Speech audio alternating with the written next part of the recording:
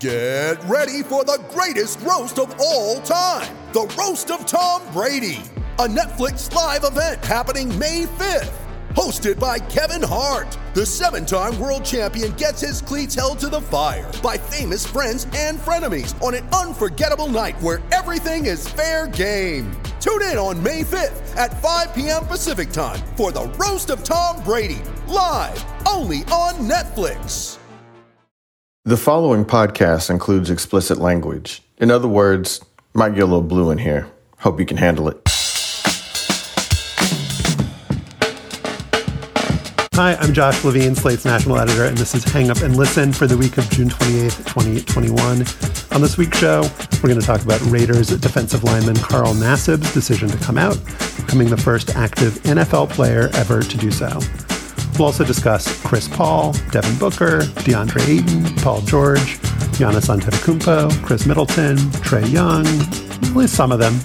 Point being that they're all still alive in the NBA playoffs at the time I'm recording this. And finally, we'll take a tour through the week in sports idiocy with stops at the Tour de France and the College World Series. Please join us, won't you? I'm in Washington, D.C. I'm the author of The Queen, the host of one of the Slow Burns, and the new podcast, 1 Year. The trailer is out today, team. I'll get through this quickly so you can go and listen to it. Also in D.C., Stefan Fatsis, author of the books Word Freak and A Few Seconds of Panic. Hello, Stefan. Which year? 1 Year, 1977, July 8th, wherever you get your podcasts. Thank you, Stefan. It's a good year. I remember that year. You guys don't remember that year. Yankees, etc. Correct. Probably not covered in the podcast, but that's an unspoken overlay. Just think about that. With us from Palo Alto, Slate staff writer, host of Slow Burn Season 3, and the upcoming Slow Burn Season 6. No trailer yet. It's Joel Anderson. Waiting on that trailer. Excited for the trailer. Yeah, well, if you guys can hold on another 3 or 4 months, I'm sure there'll be one eventually. Okay. Yeah, we'll give 1 year the spotlight for the time. Let's let people just have enough time to sort of, savor that excellence before they get to Slow Burn 6. That's right.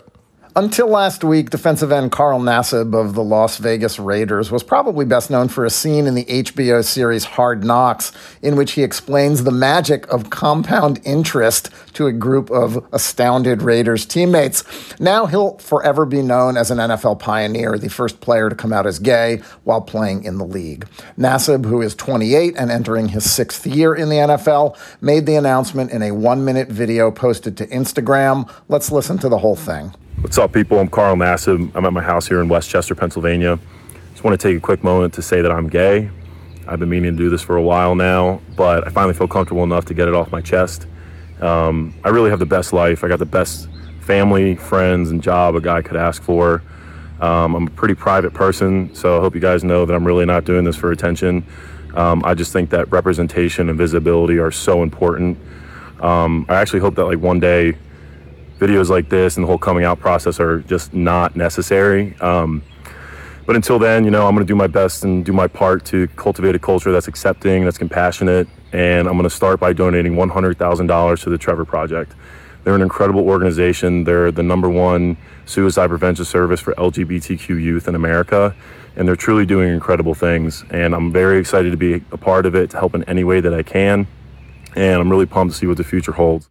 Beyond Carl Nassib's very large and verdant backyard and the birds chirping, what's striking to me about the video is how something so powerful that could have an enormous impact on huge numbers of people feels so casual. I don't know Carl Nassib, Joel, but he seems like a good dude with both the on-field talent and the disarming and congenial personality to handle whatever scrutiny might come from being the first out active NFL player.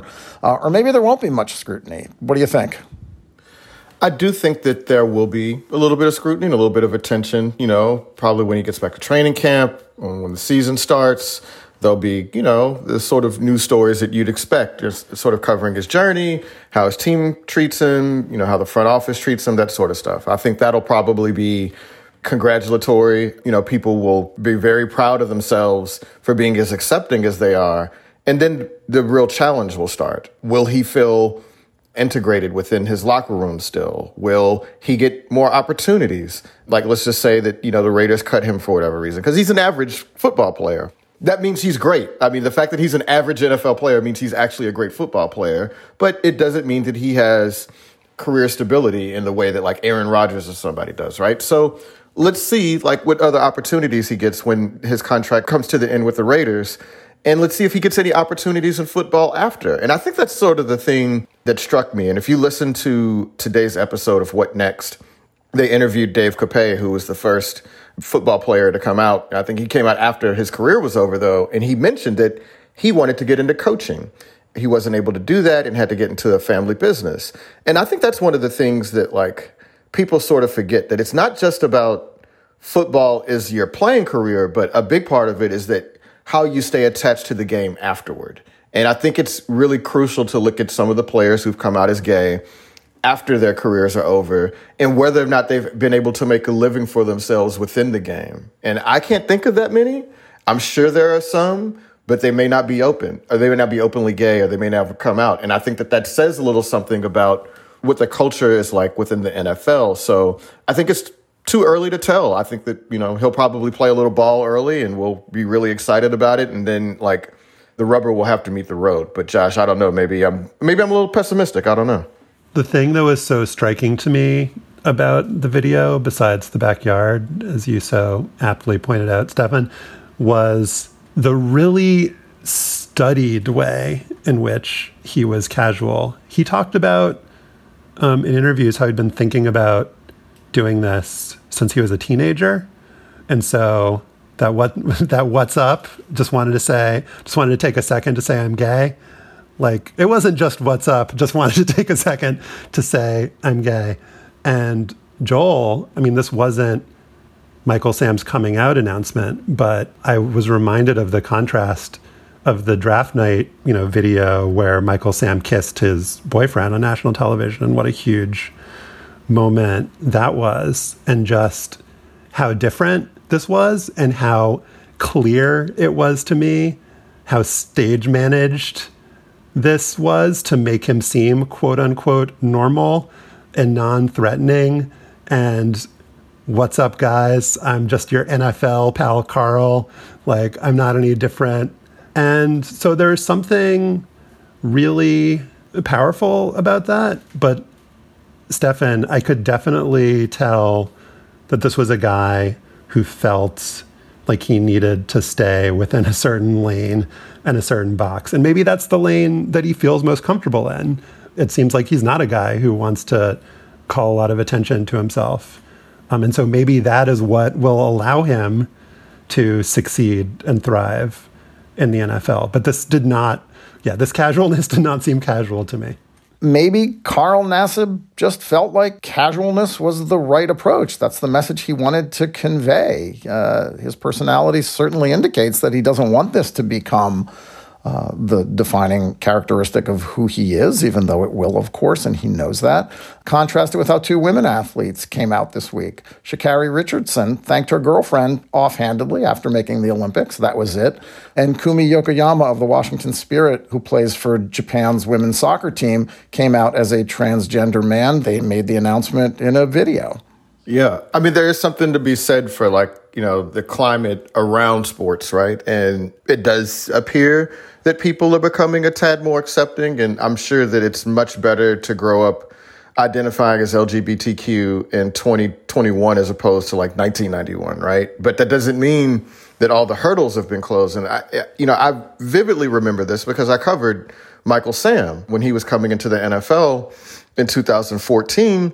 And everybody was sort of congratulating themselves. He won the Arthur Ashe Award for the ESPYs. He was hailed as a hero. And then within 2 years, he wasn't a professional football player anymore. And I know that there are a lot of people that think that he wasn't a very good football player. And in fact, I heard from former NFL players that hit me up over the weekend after I was tweeting about it to say, oh, he wasn't really good. He wasn't a very good player, and it had nothing to do with, him being gay.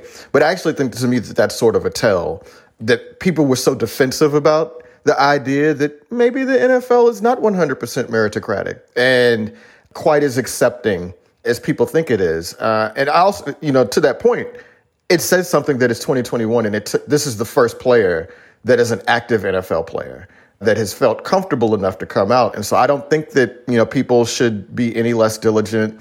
We should not be resting on our laurels here now that Carl Nassib has done the hard work of coming out. It's up to everybody else to hold the NFL accountable and see that there's something beyond their rhetoric, that there's something beyond, offhanded tweets about, oh, yeah, we're so proud of you. We're ready to accept you, blah, blah, blah. The real work is to come now. And I guess we'll just find out how committed they are to that.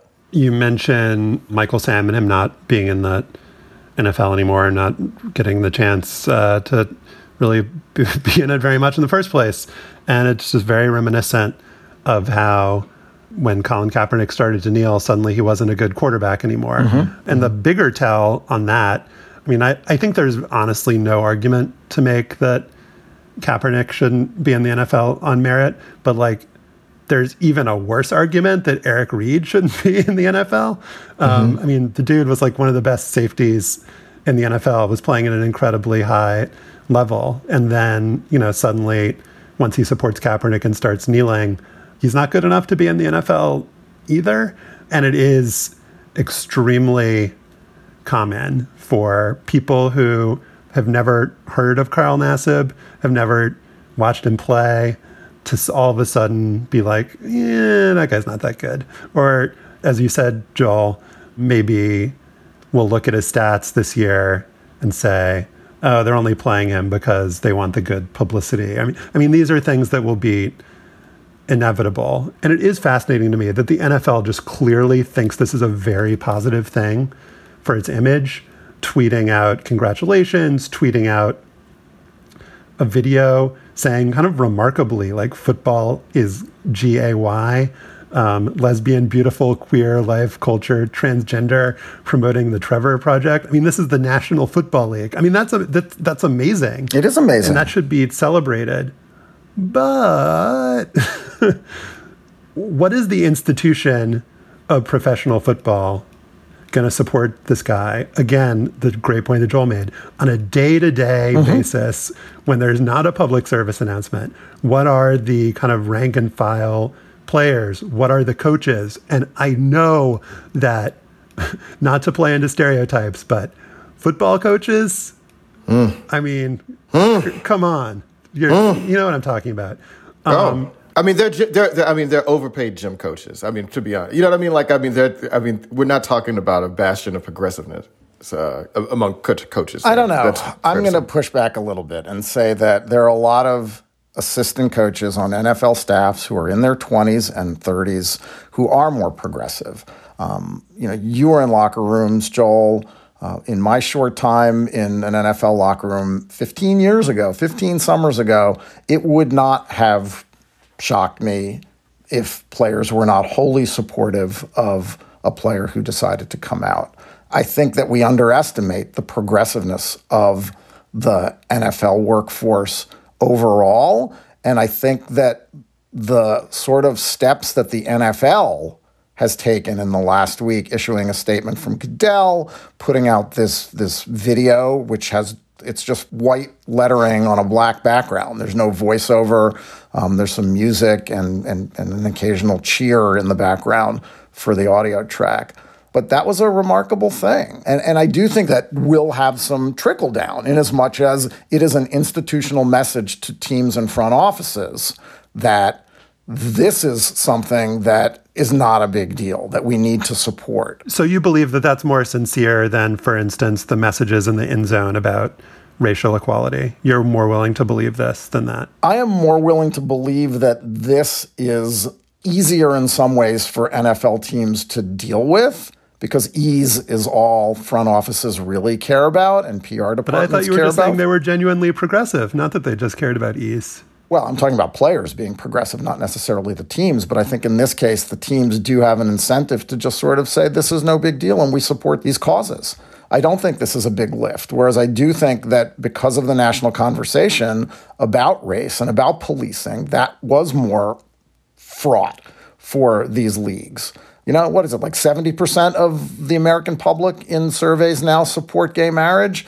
This is a safer bet for the league in terms of its fan base. Carl Nassib has $16.5 million guaranteed on his contract. This is not an easy cut for the Raiders. He is a productive player. He's not a superstar, but they signed him to a 3-year, $25 million contract with more than 16 guaranteed. He is an established player, and that makes a difference too. Well, Stefan, I think the thing is that I do agree that we often underestimate players in this equation, that they have played with and know of players within their own locker rooms that are gay, of course they right? do. But I mean, I think it says something that like only one player that has been an active NFL player has felt comfortable enough to come out. Like, to me, that's the tell. Mm-hmm. Yeah, like, I was going to say the exact same thing. Like, shouldn't we be listening to what we're not hearing from all of the gay players that are certainly in the NFL? Like, they must know something. I mean, some of it, Joel, it must be fear, and we know that fear isn't always 100% rational. But if it was this like unbelievably progressive and safe environment, then this wouldn't have been the first guy like this to ever happen. And also, like, J.J. Watt sent a nice message. Nassib's Penn State teammate Saquon Barkley sent a nice message. There weren't that many players that did that. Like, his teammate Darren Waller did, but you're right. Not a lot of superstars. I didn't see Tom Brady. Where's Tom Brady? Where's you know, this was not an overwhelming response in the way that it might have been. Well, think about it, too. I mean, there are no coaches that we know of that are openly gay. There are no general managers that we know that are openly gay. No owners that we know of that are openly gay. You know what I mean? Like, I mean, I feel like there's still so many levels to this where people either they are and don't feel comfortable enough to come out within this culture, right? Or, you know, like, I guess maybe they were just waiting on somebody else to do it and come forward, or maybe it's part of the culture already in the NFL, and there are gay people that are on staffs up and down, you know, the front offices or whatever, and we just don't know about it. But maybe they're supported, but like in a more, and not on Twitter in a way that we would see. Yeah, but I just kind of feel like the fact that, like you said, Josh, that there's this absence of public support so far, sort of to me is a tell. And like I said, the fact that like a guy couldn't come out until 2021, in spite of the fact that, as you said, Stefan, that 70% of people say that they support gay marriage, right? But I don't think that has to mean anything. And I also think that like when people ask you a question on a survey, that's totally different than, oh, do I want my teammate to be gay? Do I want to shower next to a guy that is gay? And I think that like if you dig into that and people are actually honest about... but what did you guys expect? I mean, did you want like a full-blown press conference? I mean, isn't this the right way for something like this to be handled when an athlete is comfortable making a statement and doing it in their own way? I mean, Jim Buzinski, writing in Outsports, said that, you know, he noted that there was a planned nonchalance to this, that this announcement was made, and he wrote, the dead part of the offseason, 6 weeks before training camp, late in the workday on the East Coast, without fanfare. Even the Raiders players' reactions were positive, but with a sense of a shrug, meaning this was not going to be the dreaded locker room distraction. I mean, you know, it's not training camp, and it gives the team and Nassib's teammates and Nassib himself, you know, a few months to work the room and get adjusted to it and plan for what's going to happen when players return to camps. I said a few months, I mean a few weeks. But isn't this the way that this should be done? I mean, did we expect more? No, there's no particular way it should be done. It should be done however anybody wants to do it. Exactly. And this was the way. So why the NFL hasn't earned the benefit of the doubt. That's what we're saying, right? That like, okay, like, you know, there's a response or not a response or not enough of a response or too much of a response or whatever. The response is what it is right now. And we're just saying, let's just hold off because the NFL hasn't done anything to show that it actually is like an ally to the LGBT community. What else would you like the NFL to do? Here's what I would say also, that back to the Michael Sam thing, and I invoked your name, Joel, because you wrote a great BuzzFeed feature about Michael Sam and his family that people should read if they haven't.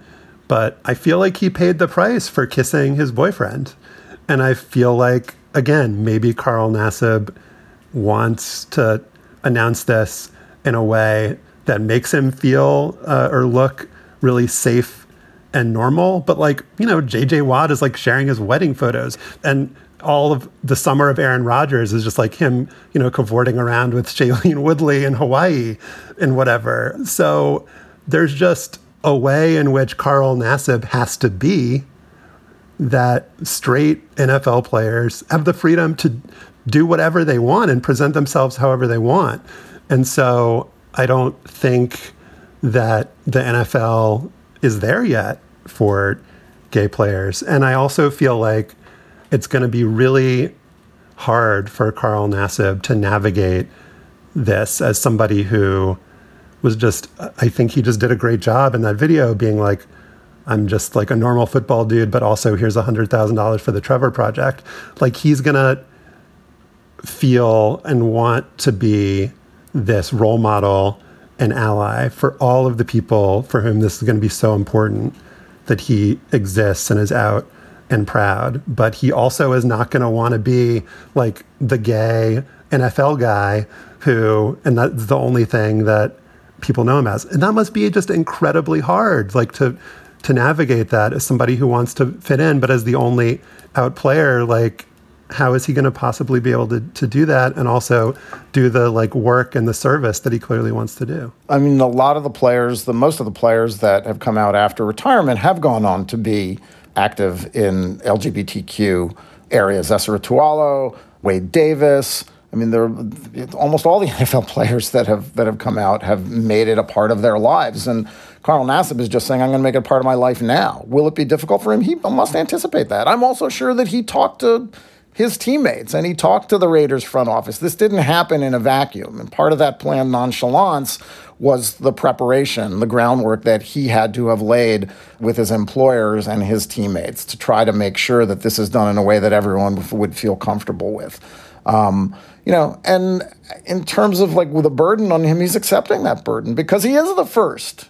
He said in that video, I actually hope that one day videos like this and the whole coming out process are just not necessary. But until then, he's going to do what he wants to do to cultivate a better place. I'll just bring up one more player. I'm not going to say his name. It was from not long after the Michael Sam situation. And I'm not going to say his name because it's just a little uncomfortable, and I don't know, we can't confirm a lot of this, but there was a top NFL safety. I think the Pro Football Focus had him ranked like the 4th best strong safety in the NFL. In the offseason, there were pictures of him holding a man in a way that suggested that they were in a romantic relationship on some sort of tropical vacation. He never played in the NFL again. And he just disappeared. And you can probably look it up if you want to look this guy's name up. But I'm very dubious of the NFL. And I mean, they're still blackballing Colin Kaepernick. Eric Reid still can't get a job. That guy disappeared from the NFL. I'm happy for Carl Nassib. Look forward to him playing well in football and potentially becoming an activist and a leader for so many other LGBTQ youth. But the NFL is the wild card here. And they haven't done anything to prove that we should trust them or that they're going to do right by that guy. And that's, I guess we'll find out. Their deeds are going to have to back up their words. Regardless of what the NFL does, what Carl Nassib did is incalculably important for LGBTQ people, for kids, for athletes who are unlikely or less likely to play because of their fears. So this was a huge moment in sports, and I think we should focus on Carl Nassib rather than the NFL. Next up, the NBA playoffs. On this week's bonus segment for Slate Plus members, we're going to talk more U.S. Olympic track and field trials. We will talk about the historic long jump, high jump, double by Javon Harrison. We're going to talk about Glenn Berry's protest and how it keeps moving forward. And we'll talk about the heat in Oregon. To hear that discussion, you have to be a Slate Plus member. You get bonus segments on this show. You get bonus segments in other Slate podcasts. You can also get your podcast ad-free and get unlimited reading on Slate.com. It's only $1 for the first month if you want to try it out. And you can sign up at slate.com/hangupplus. That's slate.com/hangupplus.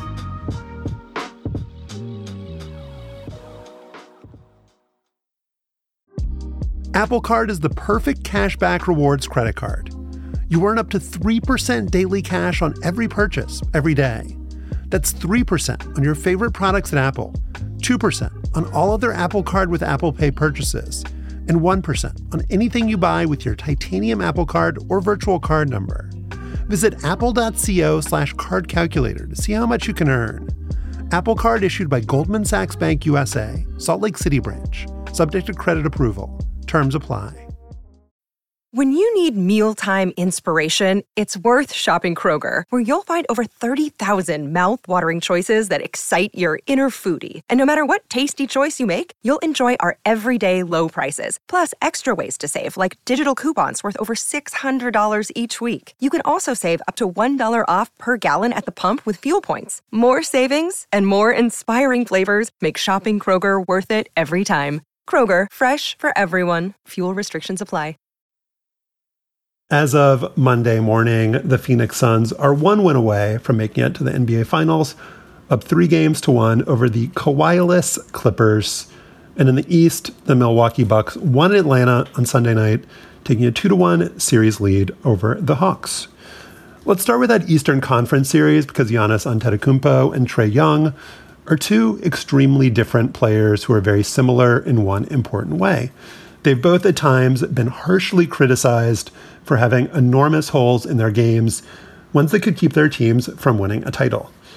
It'd be unfair to say that Giannis can't shoot, but by the standards of NBA MVPs, the guy really cannot shoot. And it'd be unfair to say that Trae Young can't play defense. Well, actually, that was more than fair for a very long time, but he seems to be somewhat better now.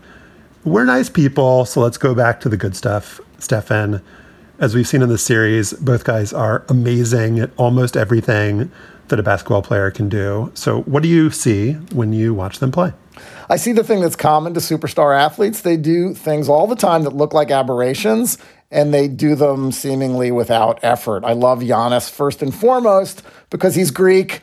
And like my other Greek crush, Stefanos Tsitsipas, he exudes a goofy earnestness and innocence that I find really endearing. I mean, did you see that video the other day of Giannis making fun of himself? It was delightful. Giannis doesn't seem tough enough to be great, to be as great as he is. And then he drives the lane in like half a step or changes his mind midair and switches from a finger roll to a dunk. And come on, Josh, with the he can't shoot threes. Well, yeah, but he barely takes any and he doesn't need to. Is he going through some weirdness from the free throw line? Yeah, but not like Ben Simmons. I'm so in my Giannis defense mode here. In the last 7 games, Giannis is averaging 33 points and 12 rebounds with more than respectable conventional and advanced shooting metrics. The last 60 years, 4 players have averaged more than 30 and 10 in 10 playoff games in a year. Kareem, Hakeem, Shaq, and Giannis. So, come on, he's unbelievable. And Trae Young is kind of the opposite, I think. Less joy and humility than the impression that he's saying fuck you all the time and does stuff like those floaters in the lane that look like they should be stoppable, but obviously aren't. Trae Young is the annoying dude that you want on your team and can't stand watching when he's on the other team because he'll get under your skin. Joel, we should talk some more about Giannis, but Trae Young is proving that he's much more than a volume shooter. Is he just getting better? Who does he remind you of? Well, I watched Trae in college, and that one season in Oklahoma was a revelation, right? To be as productive as he was, even then, it was hard to see how he wouldn't have an impact in the NBA. And the comparisons to Steph seemed inevitable. Steph Curry, for people that didn't know who I'm referring to. But the comparisons to Steph seemed inevitable because of his physique and his audacity. But I actually compare him most to James Harden in that he's not a particularly accurate shooter, but his usage is mitigated by the fact that he's always getting to the free throw line and that critics use that against him. Like, they think that he's, exploited some loophole in the game by, drawing fouls and people get pissed at him or whatever. But oh, my God, you're an apologist for drawing those fouls? Yeah, no, I think that's great. I think this is – I don't have a problem with that. I think that's a style and ethics argument, but not one about effectiveness or efficiency. And until the refs – adjust their calls, then that's exactly what Trae Young should be doing. I like that. I rooted for it when James Harden did it, and I like it now that Trae Young is doing it.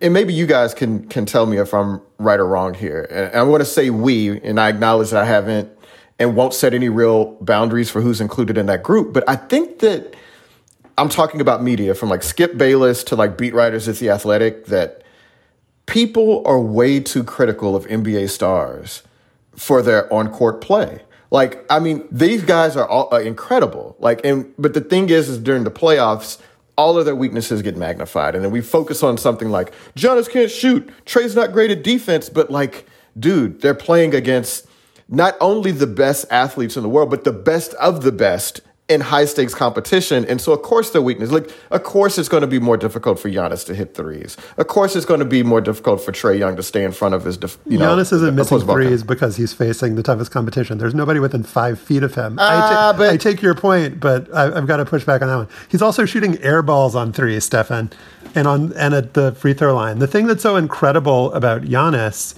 is that he can look so mortal and bad in these isolated moments and yet be so great and unstoppable and awesome when he's at his best, which is he's normally at his best. You know, what I said in the introduction was that there is always, and this is getting right at the point that you just made, Joel, there's this kind of obsession with like figuring out the thing that's wrong with everyone who's great and the reason why they won't succeed. And there's usually a kind of narrative around, oh, LeBron lost in the finals to the Mavericks and then he got a better jump shot in post game, so then they won.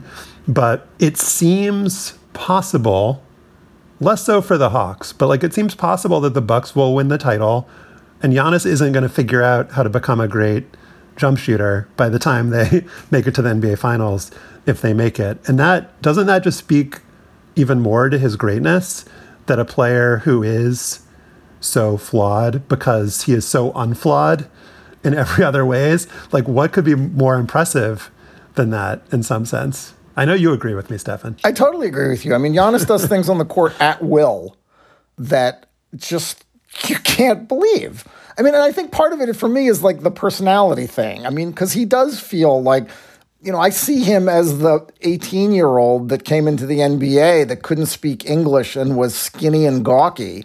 And the way this guy, and he's only 26, has evolved and grown in the sport is amazing. I mean, he's got another potentially, 10 years in this league. And if we're criticizing the fact that he, only shoots 30% from beyond the arc and he only does it 4 or 5 times a game, I mean, who gives a shit? Maybe he'll get better. Maybe his free throw shooting will return to 75%, which it was earlier in his career. But these are, like you said, Josh, these are things that we pick at that are ultimately, given how well the Bucks seem to be playing and how the Bucks have other pieces around Giannis that are like helping to carry the team too, seem kind of irrelevant right now. So 2 quick things about the East before I move us to the West. The thing that's so interesting to me about Trae Young is that when you watch him, the things he does feel so remarkable and feel like they should be singular, but he is in fact so similar to Steph Curry and Damian Lillard. And it just makes me wonder if in 5 or 10 years, there are going to be even more of these guys who are doing things that now just seem like they shouldn't be legal, that are just so crazy, pulling up from 30 and doing the side step threes and the step backs and all of the floaters that he does too. It seems like if you had told me like 20 years ago, if somehow you had been able to show me these highlights and told me that there was a guy doing this stuff, I was like, well, there's obviously not going to be anyone else like that in the NBA who's doing those things. And then the other thing is the Bucks supporting cast had been so disappointing in recent playoffs, and Chris Middleton has just been so good.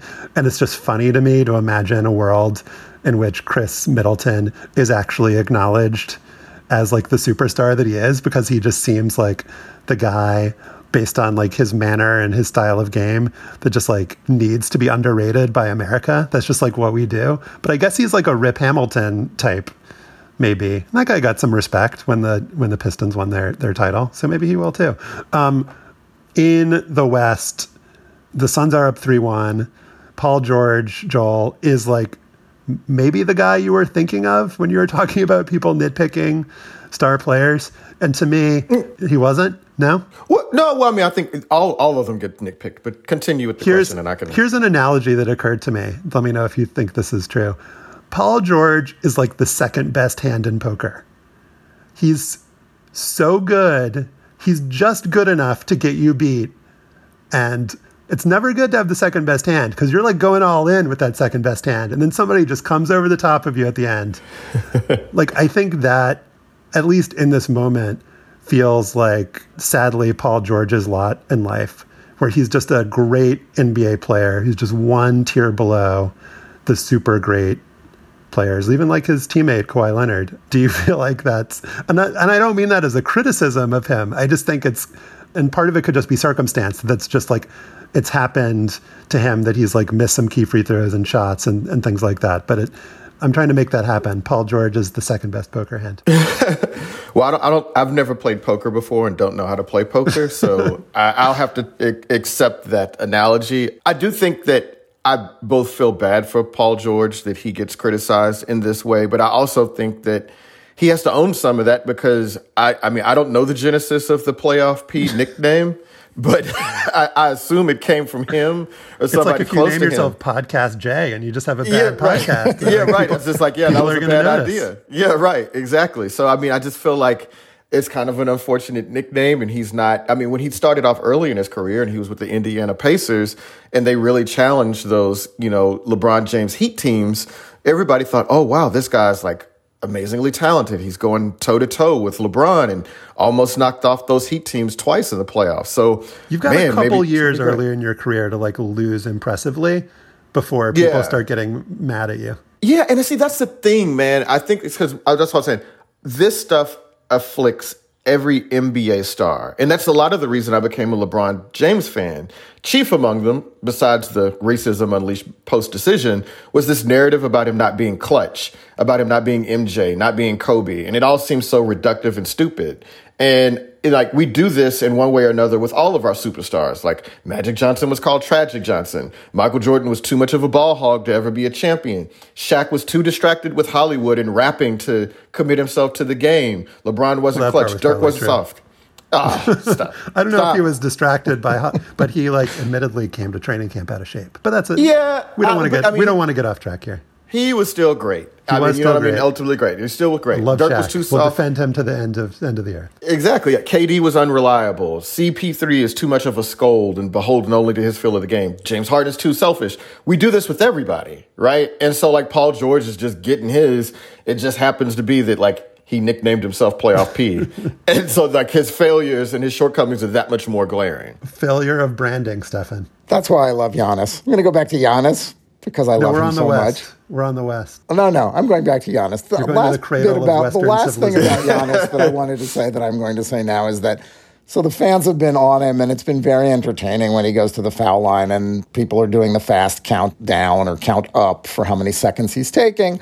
None of it seems to bother him. He's lovely. He's adorable. Yeah. I mean, he's a lovely guy.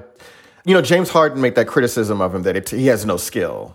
People get really upset if they think that you have some sort of ill-gotten gains. It's just like, oh, you just dunk.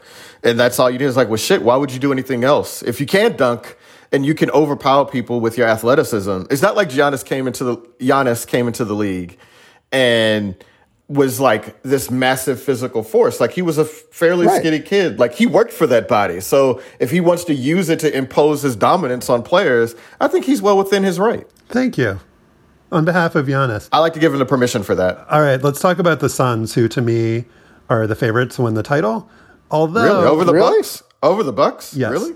Although wait, where did you get that from? You said they were the favorite. How did you make that decision? Just because I think it, and nobody can stop me from saying it. So I'm just going to say it. That's fair. So the thing that they're running into here is, as we know, Chris Paul, speaking of players that get criticized, has never made the finals and has run into some quite, I don't want to say hilarious because they're not at all funny, but just interesting obstacles over his career around injuries.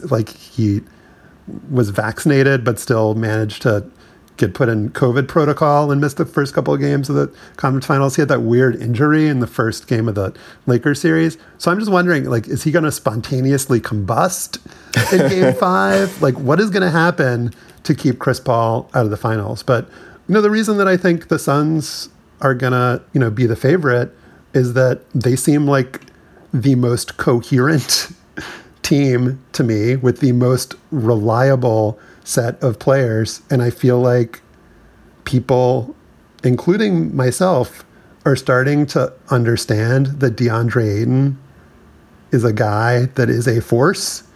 And speaking of like time travel, he's somebody who feels like he's come from an earlier era of the NBA to like wreak havoc on a league that is not prepared to deal with a traditional big man. But like Devin Booker is the scorer. Chris Paul is the point guard. DeAndre Ayton is the center. Mikal Bridges is like the, glue guy, 3-point shooter, hustler, defensive player. Jay Crowder can do all those things too in a slightly more annoying way. So this just to me seems like a team that you like know what you're going to get out of them if Chris Paul is healthy and on the court. And they do have, I think, in Devin Booker, the guy who, and not for like narrative reasons, but like you just need a guy who can score in these games, who can like get his own shot and be the best player on the court in any game. And he's definitely good enough to be that guy on a championship team, I think. I mean, I think the thing is that, and maybe Stefan can hear to this, because he's a Giannis fan.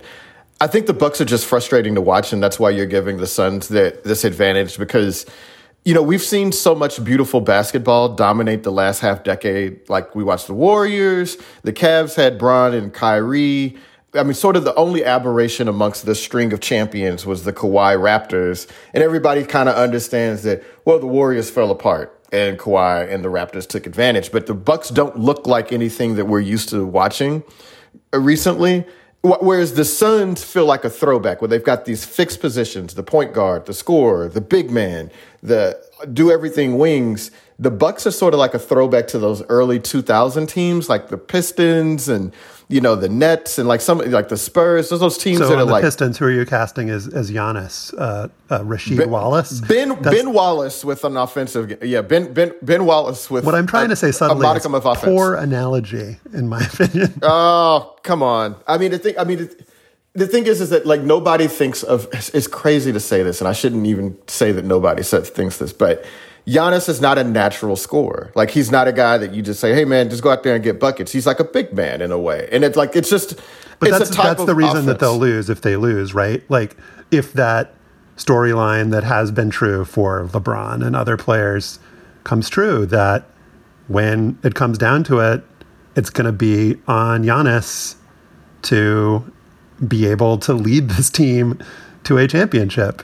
And is he ready to do that? And I'm glad that we've already decided who the finals are, by the way. My bad. Yeah, the Western Conference Finals are not, or Eastern Conference Finals. Neither of them are over, but we've already decided. Yeah, why are we doing this? We shouldn't have done that. But we've come too far to turn back now. There's no turning back now. I think because we want that to be the finals in some way, because I think I at least want to see Giannis ascend to that level. And like you said, Josh, I mean, I think that playing the Suns would be a much more interesting matchup because of how balanced their goodness is. And how broken the Clippers are. I mean, they don't have their best player. You know what I mean? Like you think there's a ceiling on how good they can be right now, right? So, in the next segment, we talk about how fundamentally stupid sports and sports fans were over the weekend.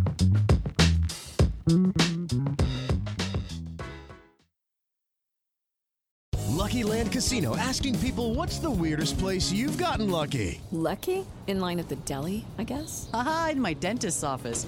More than once, actually. Do I have to say? Yes, you do. In the car before my kids' PTA meeting. Really? Yes. Excuse me, what's the weirdest place you've gotten lucky? I never win and tell. Well, there you have it. You can get lucky anywhere, playing at LuckyLandSlots.com. Play for free right now. Are you feeling lucky? No purchase necessary. Void where prohibited by law. 18+. Terms and conditions apply. See website for details. As far as sports go, it appeared things were almost getting back to normal. Right now, major athletic events are happening concurrently all around the globe, from the Euro 2020 to the Stanley Cup Finals to the U.S. Olympic trials to Wimbledon. But just because the calendar is full doesn't mean people have adjusted to this new post-vaccine sports world. In fact, a pair of goofy incidents from the weekend show that maybe we're not quite ready for a return to normal. In the early morning hours of Saturday, the NCAA Division I Baseball Committee declared a no contest in the winner-take-all bracket final between North Carolina State and Vanderbilt, which was scheduled for that afternoon, but it was called off because of COVID-19 protocols. That meant NC State was out, and Vandy was going to the College World Series championship round. This decision was made after the Wolfpack was down to just 13 players on Friday because of COVID-19 related issues. And in the Tour de France, a female spectator created a huge crash and pileup when one of the cyclists clipped a large sign she was holding along the route. Germany's Tony Martin lost his balance and set off a chain reaction, knocking down wave after wave of cyclists and creating a blooper reel that went viral over the weekend. The woman escaped in all of the chaos, and a Tour de France official says the organization will sue her if and when they track her down. Josh, given all of the above, you've referred to this as our week of idiocy. So, do we deserve sports anymore or not? No, I mean, I've canceled all of them, so we can all go home. The Tour de France thing reminded me of those viral videos that you see sometimes of like a grocery store surveillance camera where somebody like takes a detergent bottle, like hits it by accident, and like an entire giant display just falls over. So I can understand why she would have just wanted to get out of there. It's embarrassing to cause an enormous crash at the Tour de France. I wanted to read the statement that Tony Martin, love it when a German guy is named Tony Martin actually, that he wrote on Instagram, because I found this very funny. To all the people next to the road who think that the Tour de France is a circus, to people who risk everything for a selfie with a 50-kilometer-per-hour fast Peloton, to people who think it's nice to show their naked butt, to drunken people who push us sideways on the climbs, to people who think that it is a good idea to hold a sign into the road while the Peloton is passing. Stefan, I want to ask you this forcefully. Please respect the riders and the Tour de France. Use your head or stay home. We don't want you here. You risk our life and our dreams for that we work so hard. So Tour de France is known for having idiot fans. It's like the running of the bulls, except with bikes. And so part of me is like, well, people just don't know how to act because they've been inside too long in France, wherever else. And part of me is like, we're back to normal, baby. Totally. Let's go. Let's do this thing. I am looking at a slideshow on ABC News' website from the 2015 Tour de France. And here are some of the images. There is a guy dressed up as a devil. He goes by El Diablo. Oh, that's apparently a classic. He's a regular. Classic. Okay, then there's, where are these dudes? They must be in, they're French. Dude playing a trumpet. Guy playing an accordion. They've got a table set up. They're playing cards by the side of the road. Okay, there's somebody dressed up as an angel. There's a woman on a horse, a bucking horse next to the road. And there's a guy holding a pig. A bucking horse, he said. Goes by. Oh, these people are ironing as the Peloton goes by. Yeah, maybe week of idiocy here, Joel, could apply less to the fan and more to the organizers. Because one thing we've talked about this is a kind of recurring mini feature on this show is like, what are the things in sports and in life that the pandemic will have changed? Like a year from now, what are, we're all, I think, going to be working from home more, et cetera, and so forth. But like, this would have been an opportunity to be like, maybe we could do this a little bit differently. We didn't have fans at the start and the finish last year. But there is, I think, an appeal, an extremely understandable appeal to have absolutely everything go back to how it was before, because we want our lives to be quote unquote normal. And there is this sort of majesty and history to, in the best moments, having the fans along these foggy mountain climbs and running alongside the cyclists. And what would we be as the French people if we didn't have this? And so I think maybe that's the tension, Joel, is between like sensibility and normalcy. Yeah, I mean, I think that it's understandable. Sensibleness and normalcy.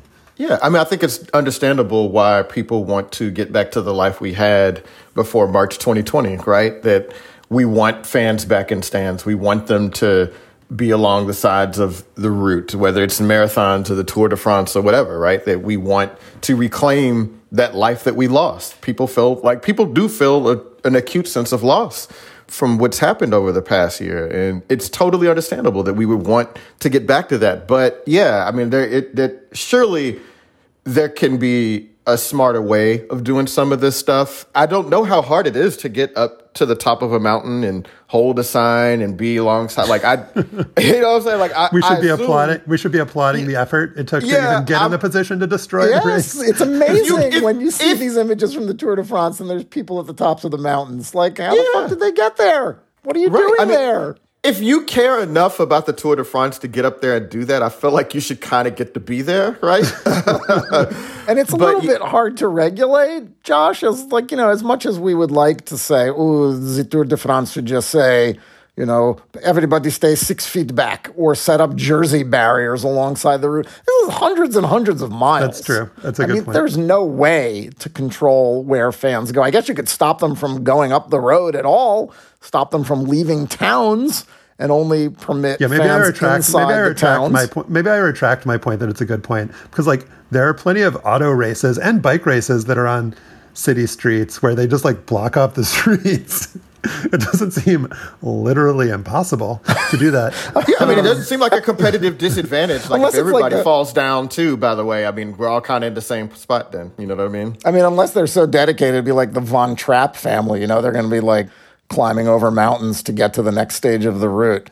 Joel, do you want to tell us a little bit more about the College World Series if we want to move on to domestic idiocy? Yeah, right. So after NC State's loss to Vanderbilt on Friday night, Wolfpack coach Elliott Avent made it clear in an especially prickly post-game presser that he wasn't going to discuss whether or not he encouraged his players to get the COVID-19 vaccine. And we've got a clip right here. Yeah, Elliott, you had said that you didn't want to indoctrinate your players into your philosophy. Did you get vaccinated yourself? I'll tell you what, Eric, I'm not going to talk about that. If you want to talk baseball, we can talk baseball. If you want to talk politics or stuff like that, you can go talk to my head of sports medicine, Rob Murphy. So, Stefan, can you believe that politics have invaded the politics-free zone of college baseball, even after all this time? Yeah, Elliott, have you been vaccinated for polio? Encourage your kids to get that polio vaccine? I don't want to get into politics. I mean, Jesus Christ, you're fired, dude. Like, why do we employ people like this? You know, universities are mandating that students get vaccinated in order to go to school. Vanderbilt has mandated vaccinations. North Carolina State obviously, has not mandated vaccinations as a requirement for matriculation and for studying at the university. So this is just so painfully dumb that, I mean, my head hurts listening to that clip. I mean, Jesus Christ, this isn't complicated, people. And congratulations, your kids didn't get vaccinated. You got kicked out of the NCAA baseball tournament. So the NC State coach, according to a report I read on D1Baseball.com, Elliott Avent, he did get vaccinated. He got vaccinated in March. And so it also seems like, according again to reporting on the D1 Baseball website, that at least some of the players on NC State who tested positive had been vaccinated. And so the thing that is the idiocy here is not necessarily that NC State had COVID issues at the College World Series.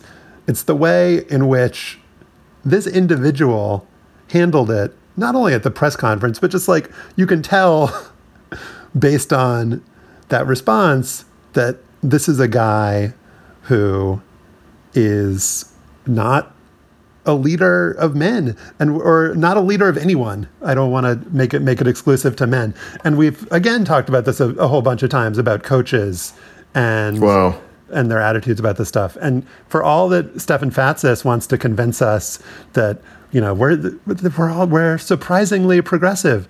I feel disappointed regularly by these people. And the thing that would make this much easier to wrap our heads around is if they were all vaccinated. And then maybe we could know, okay, maybe there were some breakthrough cases. And let's think about what that means. Like, what does that mean for them? What does that mean? Joel, we were talking about this a little bit before we started taping. Like, what will it mean for sports when maybe there is a herd immunity, but guys still do get COVID? Like, are we going to hold them out of games? Or in that circumstance, if you're, vaccinated, should you be allowed to play? Like, those are interesting conversations, and they're ones that we're going to be having, I think, in 2022, 2023. But with idiots like this, who are saying it's political and are saying, if you want to have a politics conversation, talk to my director of sports medicine. Like, people who are... That's kind of incoherent, right? Too. I mean, like, politics, your director of sports medicine. I actually do want to talk about politics. Can we get the director of sports medicine on Zoom? I would love to talk to him.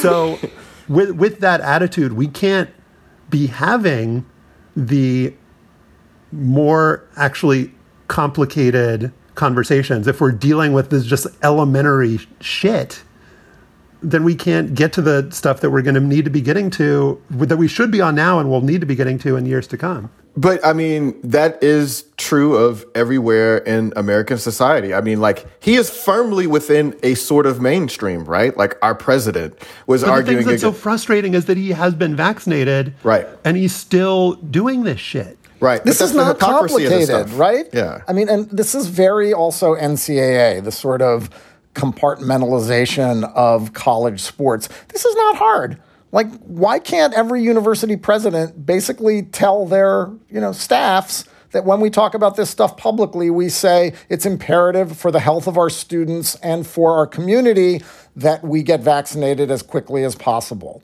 Because not everybody believes that. Mandate vaccinations as a condition of playing sports. This is not super difficult. The NCAA, of course, has had no leadership on this. It has had a piecemeal rules making and adjudication of cases, and it's nowhere to be seen. And once again, it looks stupid. That there's no one is out there sort of making sure that the message that is conveyed to the public is consistent and it's smart.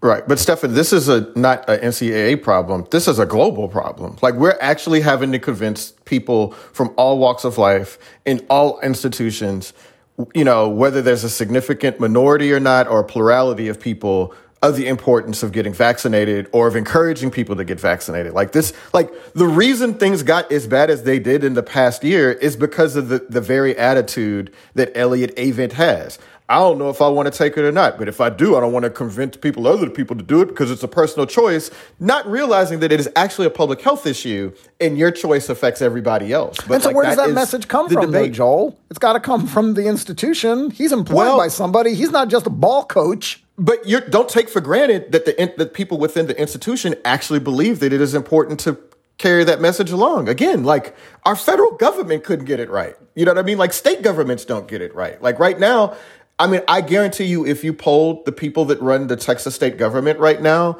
like the Republicans that run it, like, you probably wouldn't even get half of people that would believe that there is a public imperative to convince people to get vaccinations. So, like, he's firmly within a kind of mainstream, and, like, we're seeing that stupidity spill over into every facet of life right now. All right, I'm going to maybe end it for us by saying that I have the solution.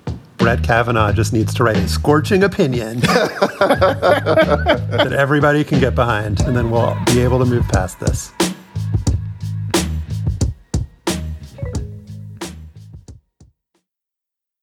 Can you set the stage a little bit so people understand what happened? In 1969, 14 black student athletes were kicked off their university's American football team for planning a show of support against racism. We were really protesting our treatment on the field. Amazing Sports Stories from the BBC World Service tells their story.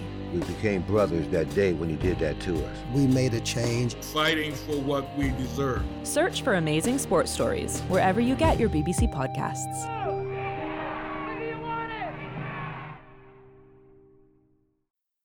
And now it is time for After Balls. And usually we'll talk about some figure from history or some funny, old-timey phrase. I don't need to explain the after-ball naming concept to you, the loyal listener. But today, we're just going to do a little something different. We're going to honor someone who deserves to be honored. And that is Frances Tiafoe, the American star, my favorite tennis player, who has just pulled off an amazing first-round victory at Wimbledon. While we were recording, I was maybe a little bit distracted, especially on match point. First victory over a guy ranked as highly as his opponent ever in his career. Great moment for the young man from Maryland. Stefan, it's just a great time to be an American. Oh, he doesn't want to convey his anti-American sentiment to the rest of the to our listeners, I guess. I'm heartbroken. I have really nothing to say. Frances Tiafoe over Stefanos Tsitsipas. Se agapo, Stefane. A milestone victory. Great job out there, Frances. Joel, what is your Frances Tiafoe? My Frances Tiafoe. So, if you watched the U.S. track and field Olympic trials the past 2 weekends, you've probably seen a wave of stars old and new. Allison Felix, Sydney McLaughlin, Trayvon Bromell, Gabby Thomas, and even our old friend Gwen Berry, who finished third in the women's hammer throw and resumed her courageous medal stand protest, qualified for the Tokyo Games. So shout out Gwen Berry. But if you stayed up really late Sunday night, and I doubt many of you folks on the East Coast were able to do it, Stefan, Josh, I'm assuming you guys weren't up at 1 o'clock in the morning watching track, and had your TV tuned to the NBC Sports Network, you probably caught a glimpse of the next big thing in U.S. men's track and field. Erriyon Knighton. Now, who is Erriyon Knighton? Well, he finished third in the men's 200-meter final behind presumptive Olympic favorite Noah Lyles and silver medalist Kenny Bednarek. And often, we don't talk about people that finish third or get bronze because, if you don't finish first, you finish last. But it's a big deal. And I'll just give you some context. Noah Lyles, a few weeks shy of turning 24 and became a professional when he was 19, right before he enrolled at the University of Florida. Kenny Bednarek is 22 and turned pro out of junior college 2 years ago. They're a little on the young side, but they're firmly within the expected age window for world-class sprinters. But Knighton, here's what the announcer said about him last night before his record-breaking run. Before these championships started, I thought he had an outside shot of finishing top 3. After watching him break Usain Bolt's junior record running 1988, he is now the favorite. He turned 17 in January. He'd be the youngest man to make the U.S. track and field team since Jim Ryan qualified in 1964, the first high schooler since 1972. First high schooler since 1972. That's almost 50 years ago. So about a minute later, Knighton was in the race of his life. He got out to a slow start, and Lyles, the favorite, quickly made up the stagger on the inside lane. Coming out of the curve, Knighton was closer to the back of the pack than the front of it. But here's the final half of the race. Miracle will lead off of the turn. The high schooler has some work to do, but Noah Lyles is in a good position. Here comes Noah Lyles. Kenny Bednarek. How about Erriyon Knighton? That looks like the 3 going to Tokyo.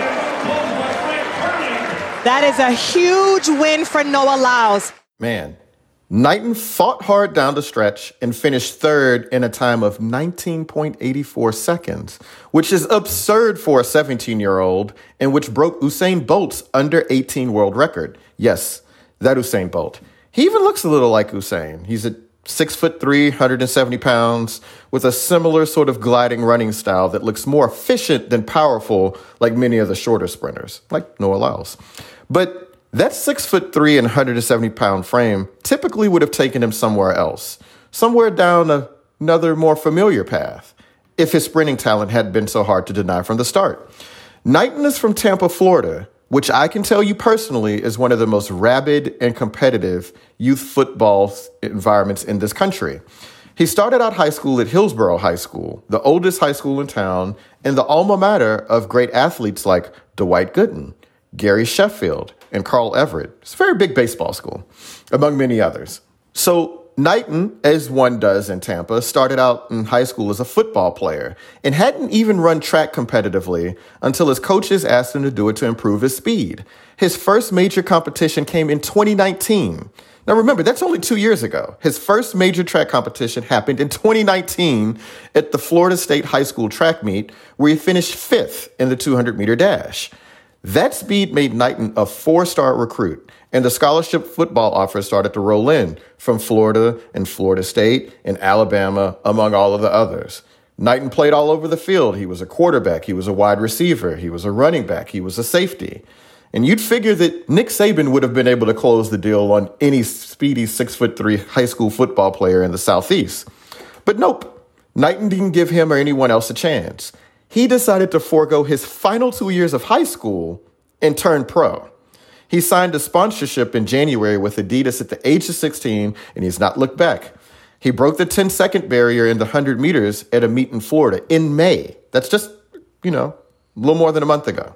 Later that month, he set the world under-18 mark for the boys 200, finishing at 20.11 seconds. Last week, he ran a time of 20.04 seconds in the 200.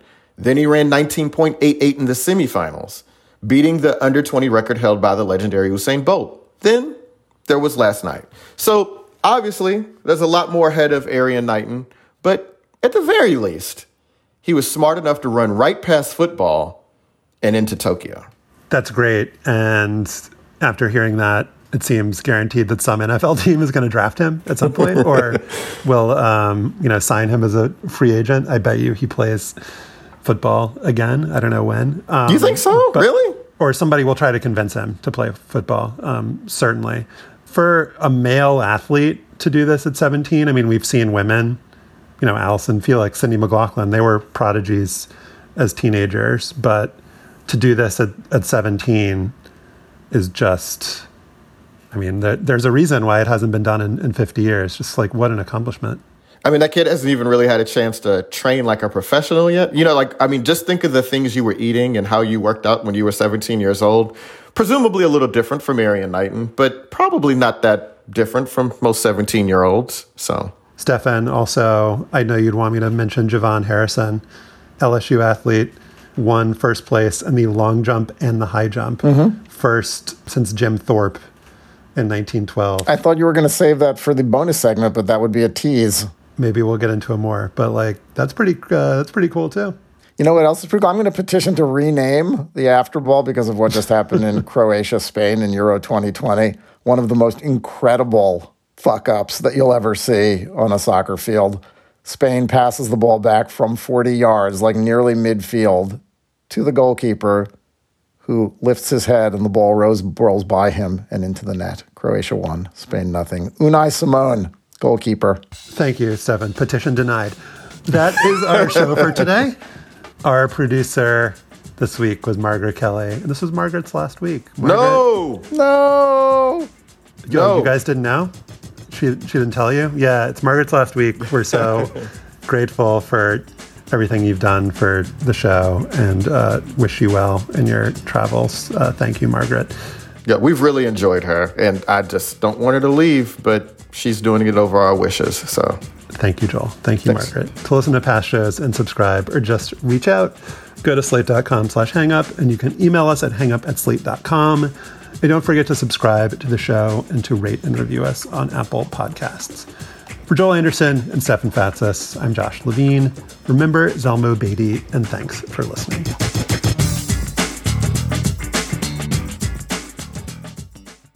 When your skin feels nourished and glows, you radiate confidence. Osea makes giving your skin a glow-up easy with their clean, clinically proven Mega Moisture Duo. This seaweed-powered duo features two of Osea's best sellers, Undaria Algae Body Oil and Undaria Collagen Body Lotion. Glow from the inside out. Get 10% off your first order with code GLOW at OseaMalibu.com. That's OSEA Malibu.com, code GLOW.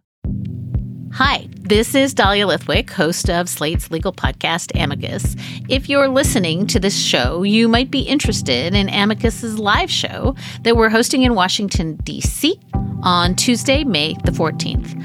My colleague, Mark Joseph Stern, and I will be talking to some amazing guests, including Sherilyn Ifill and a sitting state Supreme Court justice. all about how originalism, a relatively recently invented way of interpreting the Constitution, has taken over the Supreme Court and radically reshaped the law. It's been doctrinal rocket fuel for the conservative legal movement and facilitated the rolling back of abortion rights, the expansion of gun rights, and the obliteration of the separation of church and state. And as another wildly consequential Supreme Court term careers to its end, the court's originalists are on a tear. But there's something you can do about it, and we hope you'll join us in D.C. on May 14th to explore the possible pathways out of the current situation. Go to slate.com/amicuslive for tickets.